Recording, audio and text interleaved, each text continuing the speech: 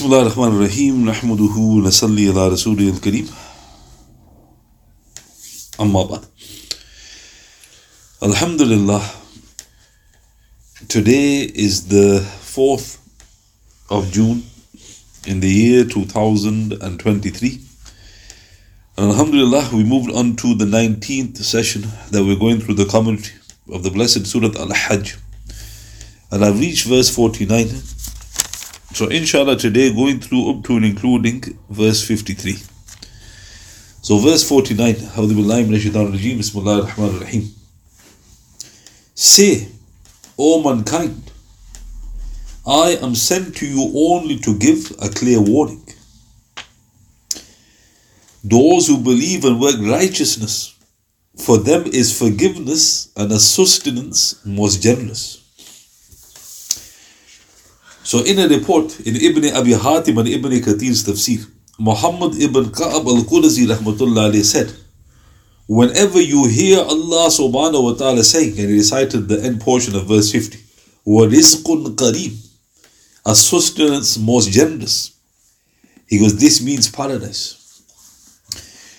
So one of the Salaf said, whenever Allah subhanahu wa ta'ala says, for them is forgiveness and sustenance most generous is paradise.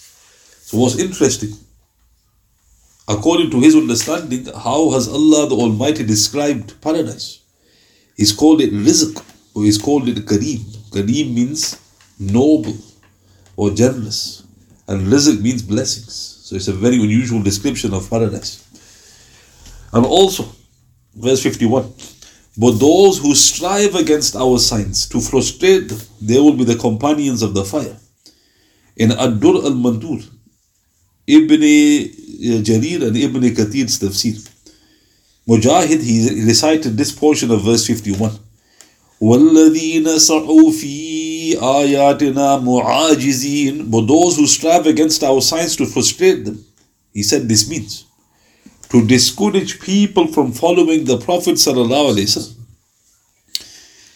So anybody who discourages people from following the Prophet sallallahu alaihi wasallam, Allah Ta'ala is threatening them here.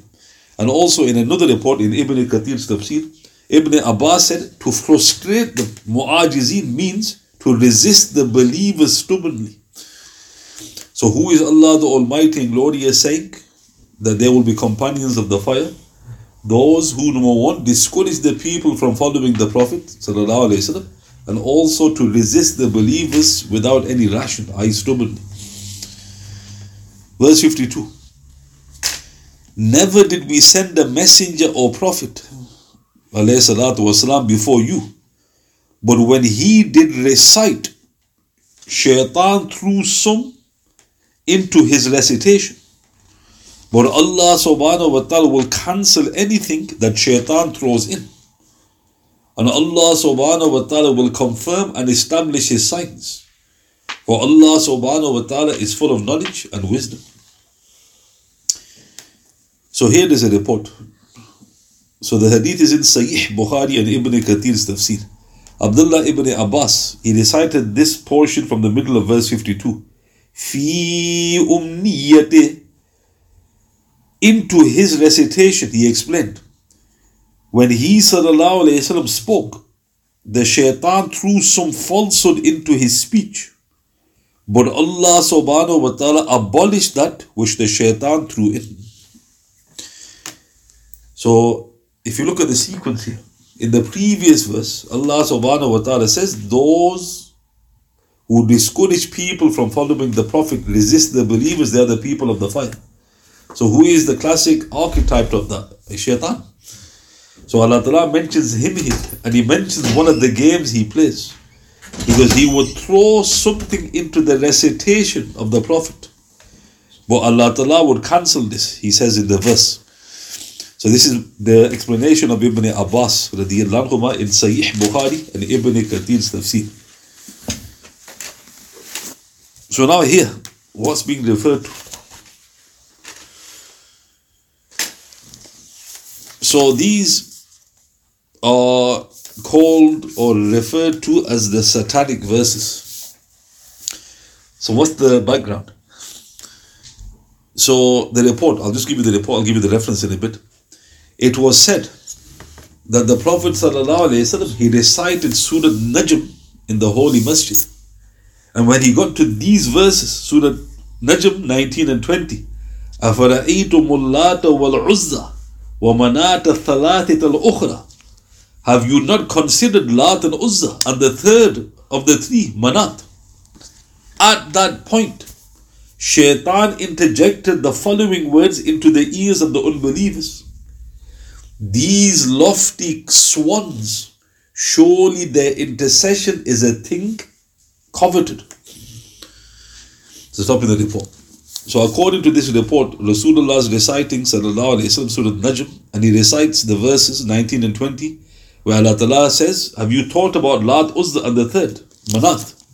And then apparently Shaitan added something, and the kuffar heard it. He goes, these lofty swans, their intercession is a thing to be coveted. Then it says, it is alleged that the Prophet prostrated himself, Sallallahu Alaihi Wasallam, and following him, the Makkans prostrated themselves. When this story reached Abyssinia, the Muslims thought that the Quraysh had embraced Islam. So this is the gist of it. So the gist of the report is Shaitan added a few things into the revelation. So now where's this recorded? It's recorded in Ibn Sa'ad in his Tabaqat through Waqidi, therefore it is very weak. Tabari in his Tafsir, in his chain, Abu Ma'shar is one of the narrators, he is weak. Bayhaqi in his Dala'il Nubu'ah 2-285, again with a weak chain. This narrative is not recorded in any of the 6 famous collections, Bukhari, Muslim, Nasai, Abu Dawud, Tirmidhi, Ibn Majah. No Imam Ahmad, no other reliable books have entered them in their works. So this narrative cannot be found in the most famous collections of hadith. It is a false report, both narration-wise as well as text-wise. Here are the opinion of the scholars. So first, Ibn Kathir. So Ibn Kathir in his tafsir, he says 3-229, many commentators of the Quran have mentioned this story, but all of them have the name of the companion missing. I have not come across a single narration with a complete chain, and Allah subhanahu wa ta'ala knows best. So Ibn Kathir said all of the reports are mursal. There is no Sahaba in the chain at all, in any of these chains. Qadi Iyad in his Shafa 2-750, he said, as for the first source, it might be sufficient for you to know that none of the 6 canonical collections have mentioned this story, and that no trustworthy narrator has narrated it through an unbroken chain. There are many broken chains of narration that carry different versions of the story, some contradicting the other. So Qadi Iyad, stop in the quote, he said there are nothing authentic, they're broken chains, and also these broken chains contradict each other. He then said, it seems to be popular with those commentators and historians who go after every bizarre story. They piece together material both dubious as well as those of trustworthy origins. But none of the commentators or the historians have been able to cite a good chain, nor has anyone claimed to have heard it directly from a companion. Most of the chains are worthless. So he says what Ibn Kathir said. There's no Sahaba who's narrating this, and most of the chains are worthless. Then, what did Hafiz Ibn Hajar Asqalani say?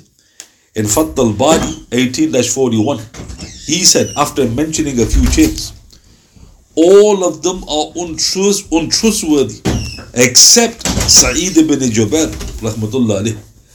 They are either untrustworthy or the chains are broken. However, the fact that it is so well spread a story indicates it has a basis, especially when it has 1 or 2 chains that are broken just after the Prophet ﷺ, but are otherwise trustworthy, that can be judged by the criterion of Bukhari and Muslim. So Ibn Hajar Asqalani says the hadith are all have weakness, but there's one he says that seems to pass, was from Sa'id ibn Jubair, and he goes, it must have some basis. Shaykh al-Bani rahmatullah alayh, he has written a short book on this subject. He has collected all the traditions speaking of this narrative and demonstrated the weakness or spuriousness of every one of them.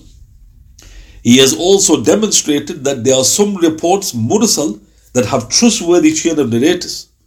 That is, these reports that miss a Sahaba, with the originator directly speaking on behalf of the Prophet sallallahu alaihi wasallam. So Shaykh al-Bani rahmatullah alayhi said that there are some sound chains, though it's mursal. He too agrees with Hafiz ibn Hajar rahmatullah alayhi that when so many narrations are there on the subject, although all of them are weak, they have to have some basis.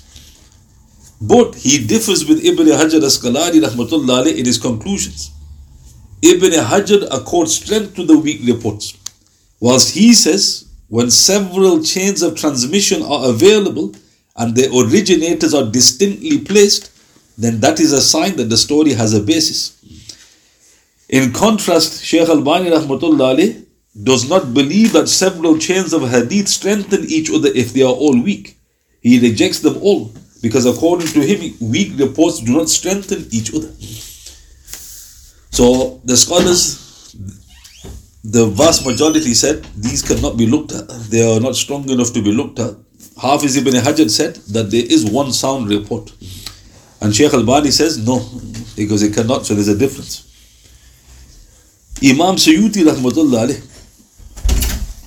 in his Tadrib al-Rawi 1-198, he says, if a mursal has a strong chain of narration and compares well with another, either mursal or musnad without a break, and the narrators are all different, then the report is trustworthy. So Imam Suyuti makes a very important distinction, because the mursal can only be used if it has supporting text, i.e., which then can elevate that report. Imam Shafi'i rahmatullah alayh in his Ar-Risala, page 461, he has written something similar, except he accepts marasil of prominent second generation followers, tabi'een alone, on the condition that the narrators named in that report are all trustworthy and who did not say anything in contradiction to the reported text. He also adds the condition that number one, a companion should have something similar to say, and number two, more scholars should have decreed his legality in substance. If such conditions are not met, the mursal report is not acceptable, said Imam Shafi. So Imam Shafi rahmatullah alayh, he accepted some of the authentic mursal reports, for example Sa'id ibn al-Musayyib, but he puts two conditions. It must be backed up from a Sahaba. So these reports don't have a Sahaba in the chain. Secondly, the report must have decreed legality, meaning it has to have something in terms of substance. If that is not met, he will not accept the mursal. And there is no doubt about it that such conditions are not found in the issue under in consideration. Therefore, Ibn Hajar, Imam Suyuti said, declaring one of the chains authentic, this is an error. Then, Imam Muslim, what did he say? Imam Muslim in his introduction, 1-30, he states, a mursal report is neither acceptable to us nor to others. So Imam Muslim flat out rejected it. Ibn Salah, rahmatullah alayh, in his introduction, page 58, he said, what I have stated as the refusal by the scholars to use a mursal report and the untrustworthiness of such reports is what the majority of hadith scholars have adopted as a principle. This can be observed from their works. Although the schools of Imam Malik and Imam Abu Hanifa have believed in relying on mursal when necessary. So Ibn Salah said the vast majority of scholars refuse the mursal. And the two Imams, Imam Abu Hanifa and Malik, rely upon it when there's a necessity.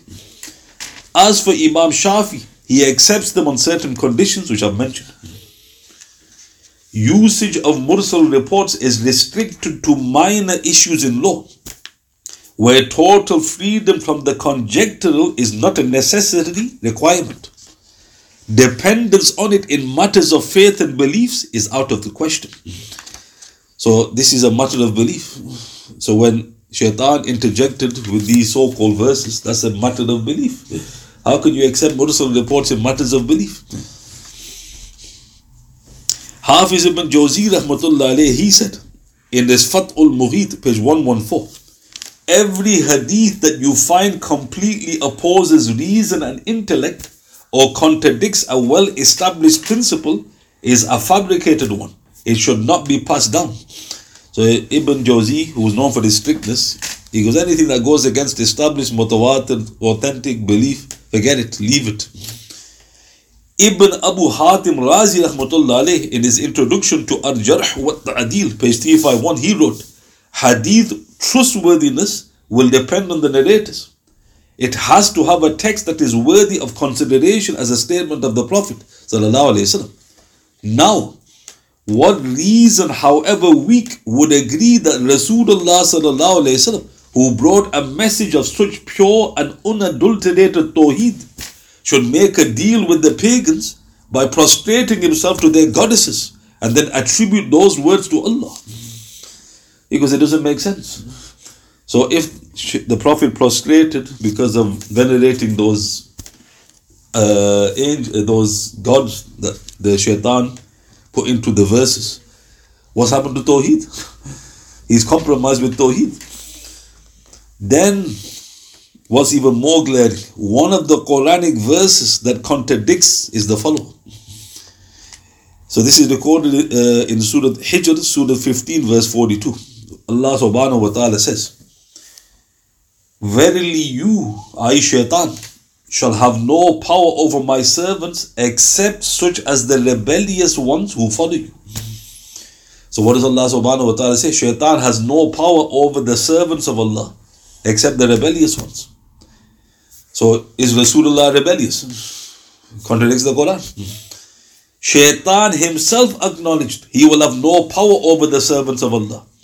In Surah Sad, Surah 38, verse 82 to 3, Allah subhanahu wa ta'ala quotes him, فَبِعِزَّتِكَ لَأُغْوِيَنَّهُمْ أَجْمَعِينَ إِلَّا عِبَادَكَ مِنْهُمُ الْمُخْلَصِينَ. By your izzah, I shall mislead every one of them except your true slaves. So shaitan goes, I have no power over your true slaves. And another verse, Surah 16, verse 99, Allah subhanahu wa ta'ala says, verily he has no power over those who believe in him, and in him they place their trust. So who from amongst the prophets and messengers alayhi salatu wasalam was truer in his faith and had greater trust than Rasulullah sallallahu alayhi wasallam? And just to put this fable to bed, even if you look at the reports which are mentioned, the Mursal reports, it contradicts. There's 6 versions of the event. Number one version says that the incident took place after Salah. Number 2, another incident mentions it happened during Salah. Number 3, the Prophet spoke to himself by Allah. He was the one who uttered those words. Sallallahu Alaihi Wasallam. Number 4, Shaitan spoke it out by his tongue. Number 5, the Prophet said it in a state of extreme tiredness. Number 6, Shaitan was able to snatch a short spell of silence during which he recited it in the Prophet's style and accent. Which one is it? So all of the reports which are mursal and very weak, they contradict each other. So why have you accepted it? So why am I mentioning this at length? Because these are the Satanic verses. And you need to explain it. I.e., with logic and reason, of course, what the scholars have mentioned. So the verse reads, verse 52, never did we send a messenger or a prophet before you, but when he did recite, Shaitan threw something into his recitation. But Allah subhanahu wa ta'ala will cancel anything that Shaitan throws in, and Allah subhanahu wa ta'ala will confirm his signs, for he is full of knowledge and wisdom.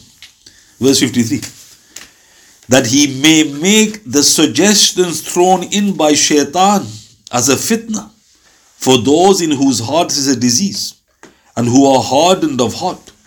Verily, the oppressors are in a schism, far from the truth. So there's why this incident, if it at all happened, Allah Ta'ala is saying, this is a fitna. Allah Ta'ala goes on, this is a fitna for those who have a disease and who have hardened hearts. So now, Shaykh Maududi, just to mention what he says about this incident, rahmatullah alayh. And so in his commentary he says, If you read the verses 19 to 23 of Surah Najm, and you add what Shaitan put in. So I'm going to read the verses in English, and I'm going to put what Shaitan put in. So the verses read, have you considered Lat and Uzza and the third Manat, Shaitan's insertion? These are exalted goddesses. Indeed, the intercession may be expected. The verses continue. What? Do you have sons for yourselves and daughters for him? This is indeed an unfair division. They are nothing but mere names which you and your forefathers have invented. The Shaykh then said, even a casual reader will detect an obvious contradiction in the sacred passage. Immediately after praising, in inverted commas, the goddesses, there is a hard hit on their worshippers, as if to say, O foolish people, how is it that you have ascribed daughters to Allah and sons to yourselves? All this is your own invention. On the face of it, the interpolation makes the passage absurd, which cannot be assigned even to a rational person, not to speak of Allah subhanahu wa ta'ala. Then the story presumes that all the Quraysh who were listening to it must have lost their senses. Otherwise, they could not have declared that their differences with Muhammad had been made up from here. From this internal evidence, it has become clear that this story is absurd and meaningless. So, the context, it doesn't make sense. Even if you say, okay, Shaitan put these words in, but the whole passage contradicts itself. So, Shaykh Maududi says, it's foolish to believe this. Then he says, it is worthwhile to consider the following question. How is it that so many reporters of traditions have related the story? So, this is a good question. Okay, you've proved that none of the narrations are authentic. You've proved that they're all mursal. You proved it contradicts the Quran, no doubt. But why is it in the books? What's the base? Something, what's caused this to occur? Does it not show there must have been some reality? So, in answer to this, the hadith in Bukhari and Muslim, Nasai, Abu Dawud and Ahmad mention what happened. And what does it say in summary? Rasulullah recited the entire surah, sallallahu alayhi wasallam. Everybody prostrated. Rasulullah, the companions, the jinn, and also the unbelievers. So that's what's mentioned in Bukhari and Muslim. No mention of the Satanic verses. Shaykh Maududi then says, rahmatullah alayh, as regards the story that the Prophet praised the deities of the unbelievers, it appears that the Quraysh concocted this to hide their defeat. Probably someone or other of them explained away their defeat, saying, we ourselves heard Muhammad praise our deities, sallallahu alayhi wasallam. Therefore, we also fell into prostration with him. So think about that. They all prostrated. Why? Because of the magnificence of the Quran. But straight after that, they're looking at each other. He goes, hang on a minute. He goes, why did you just prostrate? So they concocted it. They go, no. He goes, didn't you hear? He praised our gods. And this rumor, he goes, spread. So it was a sign of their defeat. Then Shaykh Maududi says, rahmatullah alayh, naturally these three things, prostration by the Quraysh, their explanation of it, and the migrants' return, combined to evolve this story.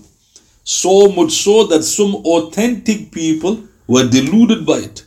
For to err is human, and the pious and intelligent people are no exception. However, the error of the pious proves to be more harmful, because their followers accept with closed eyes their misconceptions along with their right conclusions. On the other hand, mischief mongers collect all sorts of errors of the righteous and exploit them, which they have done here with the Satanic verses. So Shaykh Maududi, he looks at it from that angle, rahmatullah alayh. And before wrapping this up, there's another explanation. So Hafiz ibn Hajar Asqalani, rahmatullah alayh, in his Fath al-Bari, 8-439 to 440, he states, Qadi Iyad did well when he said, so Ibn Hajar rahmatullah is praising Qadi Iyad, and he goes, he's done extremely well when he said, he gave three reasons. Number one, it is possible that the Prophet ﷺ was mentioning the belief of the pagans by way of derision, noting that at that time it was allowed to speak in Salah. Because that's one explanation possible if you're going to accept these reports. So Rasulullah is reciting the verses in Salah, and at that time you were allowed to speak in Salat. So then the Prophet then mentioned those words. If you look at these gods that they worship, because that's one explanation. To this position leaned Ibn al-Baqilani, rahmatullah alayh, the second. When he reached the words in the Quran, have you taught upon Lat and Uzza, Manat the third? The pagans feared lest he would add something to mock their gods. So they hastened to interject and jeer so as to cover up what was coming next, as was their habit. So how do we know this was their habit, that they would interject the Quran? The Quran says it. In Surah 41 verse 26, Allah subhanahu wa ta'ala says, A'udhu billahi minash shaitanir rajeem, those who disbelieve say, heed not this Quran, drown the hearing of it, happily you may conquer. So they interjected. They thought, oh no, he's going to start ripping into our idols. So they interjected. This act on their part was attributed to Shaitan, as it was he that inspired them to say this. Or what was meant, it was the human Shaitan. So when the Quran says the Shaitan interjects, they say, those who accept these reports, that it was the human Shaitan who interjected here because they feared that he's going to attack their gods. Third meaning. Or it was also said that the Prophet ﷺ used to recite the Quran slowly, so that the Shaitan lay in wait for one of the pauses and uttered the words in question with the same timbre of voice. Those that were near him heard it as if it was coming from Rasulullah, and they attributed it to him. This is the best of all interpretations, said Qadi Iyad, rahmatullah alayh. So Ibn al-Arabi, again, Fath al-Bari, he also approved of the latter interpretation, saying, the verse, and we're going through the verse 52, never sent we a messenger or a prophet before you, but when he recited, Shaitan added in respect to his recitation. This is an explicit proof text in our school to the innocence of Rasulullah of what was imputed to him, sallallahu alayhi wasallam. The meaning of Amaniyya in the verse 52 means recitation. Allah subhanahu wa ta'ala therefore informed us in this verse that his way with his messengers is that when they say something, Shaitan adds something to it on his part. This is an explicit proof text that it is Shaitan that conveys this statement inside the Prophet's words. It is not the latter that says it. A precedent for this view was given by Imam Tabari in keeping with his high erudition, vast learning, and perspicuous analysis. He declared it the correct interpretation and settled on it. So this was the full quote of Ibn Hajar Asqalani rahmatullah alayh, and he explains. So why have I gone through this at length? Because the kuffar to this day are fond of the satanic verses. Because Muhammad was following Shaitan. He himself testified to it. And they quote these reports. So our knee-jerk reaction is we don't accept it. And then they start quoting references. You don't accept Bayhaqi. You don't expect Ibn Sa'd. You don't expect Ibn Jarir. And the next minute, what's happening? There you go. They go, Shaitan interjected because he's been inspired by Shaitan. So then the question is, if it's in our books, we need to explain it. How do you explain it? And that's what I've just done for the last 20 minutes. You go through it. If you've got time, you can go through it. And the scholars have answered it at length. So the simple explanation is, they don't carry any weight, these reports. There's not a single Sahaba who narrated the report. They're all mursal. And even the one that are sound, if you look at the reports, they contradict. There's 6 different contradictions in the mursal reports. It goes against our belief of the prophets. So how can you accept a weak mursal or fabricated report against our belief? It doesn't make any sense whatsoever. So it's a fabricated report. So then they say, yeah, but what do you say about this verse then? So you can't say this verse is fabricated. So what does Allah subhanahu wa ta'ala say? Never did we send a messenger or a prophet before you, but when he recited, Shaitan threw something into his recitation. Because it's in the Quran. Quran, you can't reject a verse of the Quran. And the response to that is, which Shaitan? The actual Shaitan or the human Shaitan? Quran says there's human Shaitans. So then you go to the interpretations. They say, they realize that we prostrated, we're going to have to say something to, to prove that this prostration of ours was some sort of compromise by Muhammad. So they inserted the verses. So Allah Ta'ala says Shaitan inserted it. Why? Because Shaitan inspired them to do this. So all of this is clarification. But the next thing is what's verse 53. In verse 53, Allah Ta'ala then says, and this shows He knew this was going to happen. In verse 53, He says that He may make the suggestions thrown in by Shaitan as a fitna. لِيَجْعَلَ مَا يُلْقِ الشَّيْطَانُ fitna. For those لِلَّذِينَ فِي قُلُوبِهِمْ مَرَضٍ. For those in whose hearts is a disease. So if you have a disease in your hearts, this will rankle. It's in a good play. If it's gone out of your heart, you haven't got a disease. And who are hardened of heart. وَالْقَاسِيَةِ قُلُوبُهُمْ. Verily, وَإِنَّ الظَّالِمِينَ لَفِي شِقَاقٍ بَعِيدٍ. Verily, the wrongdoers are in a schism, far, from the reality. So this is the reality, with regards to the Satanic verses. But, Alhamdulillah, if you go through the correct channels, you get the correct understanding. And was Salman Rushdie, his book, in reference to this? He actually makes a reference to this, the Satanic verses. Right? But Boli Bali Musliman just start going on marches. Well, hang on a minute. Was he quoting there? Is he actually making something up? No, he's not making something up. He's quoting our references. Why are you slandering Salman for? Even though we know if he doesn't repent, he's in serious trouble. But don't lie about him. He's actually quoted references. But people get emotional. They don't know nothing about the Quran. They don't know nothing about Surah Najm. They don't know nothing about Surah Hajj. They don't know nothing about the commentators. They don't know anything about the clarification. Let's go on a march. Burning, his book. So the book is called the Satanic Verses. And then instead of going on, getting emotional, you can use that to guide a person to the Quran. You're a Muslim. You should be knowing this. And even recently when they did that film, The Lady of Light, and everybody's going to the cinemas, we won't tolerate this, you're disrespecting the companions, this, that. One brother came to me, because what's the film about, you? And he went to the actual place, huffing and puffing. What are you huffing and puffing for? You don't even know what you're doing. Right? And these are the Muslims, just emotional. Best to know, to calmly rebut them, show the reality, the truth. So I'll recite the verses. أعوذ بالله من الشيطان الرجيم بسم الله الرحمن الرحيم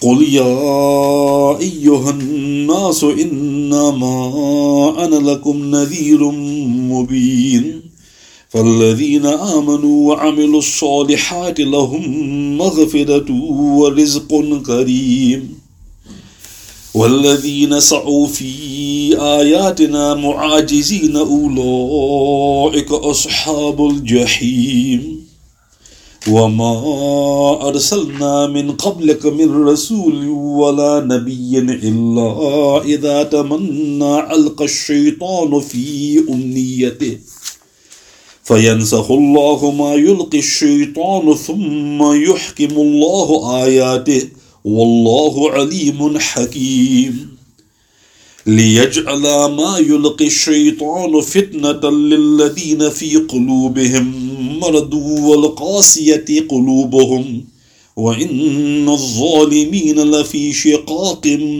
بعيد.